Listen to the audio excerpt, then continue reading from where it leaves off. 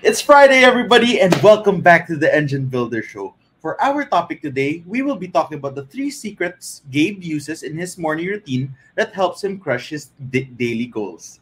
If you like the sound of that, as always, sit back, relax, and enjoy the show.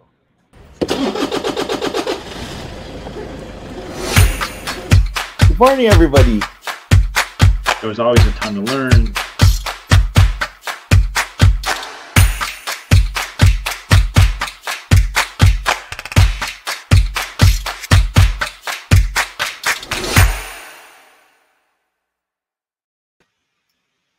Good morning, everyone. I hope your day is off to a good start and that you've had a successful week, and happy Friday as well, just like Jethro said.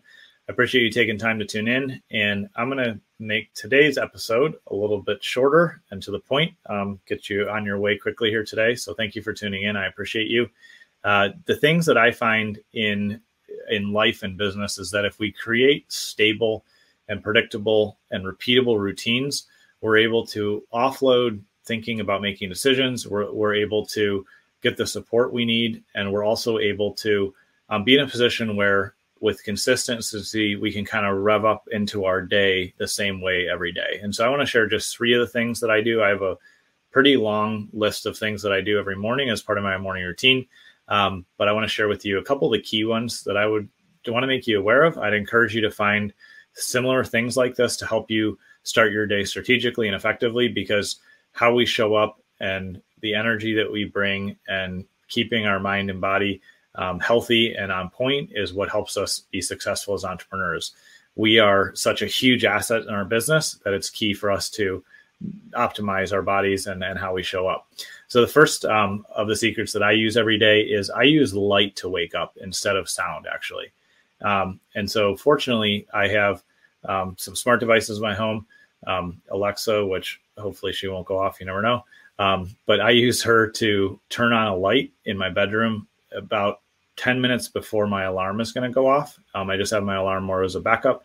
And with that, when the light turns on, it allows me to be waken up by light, which is a more natural way to wake up. That's how we did it, thousands of years ago as humans with the sun coming up. And it just is a gentle wake up, and I wake up in a better mood instead of having an alarm, that startles me. Even I have, different kind of soft sounds that go from quieter to louder in my alarm. But I find that using light first really helps. I'd encourage you to check that out. You can put a timer on a light. You can use a smart home device, whatever it might be. But that's something that has really helped me. The second thing, I'll throw in a couple actual bonus things here. The actual second thing I do is I drink about 30 ounces of water in the morning right when I get up. That gets my system going, gets me hydrated. And then I immediately go out and take about a 1.5 mile walk. And walking each morning does a couple things for me. It helps me clear my head, helps me start kind of the creative process and thinking, because walking is always a great way to get going creatively. And it also just helps me invest in my body. I'm able to, invest in my stamina, my health. Walking is something that I know that I can do today.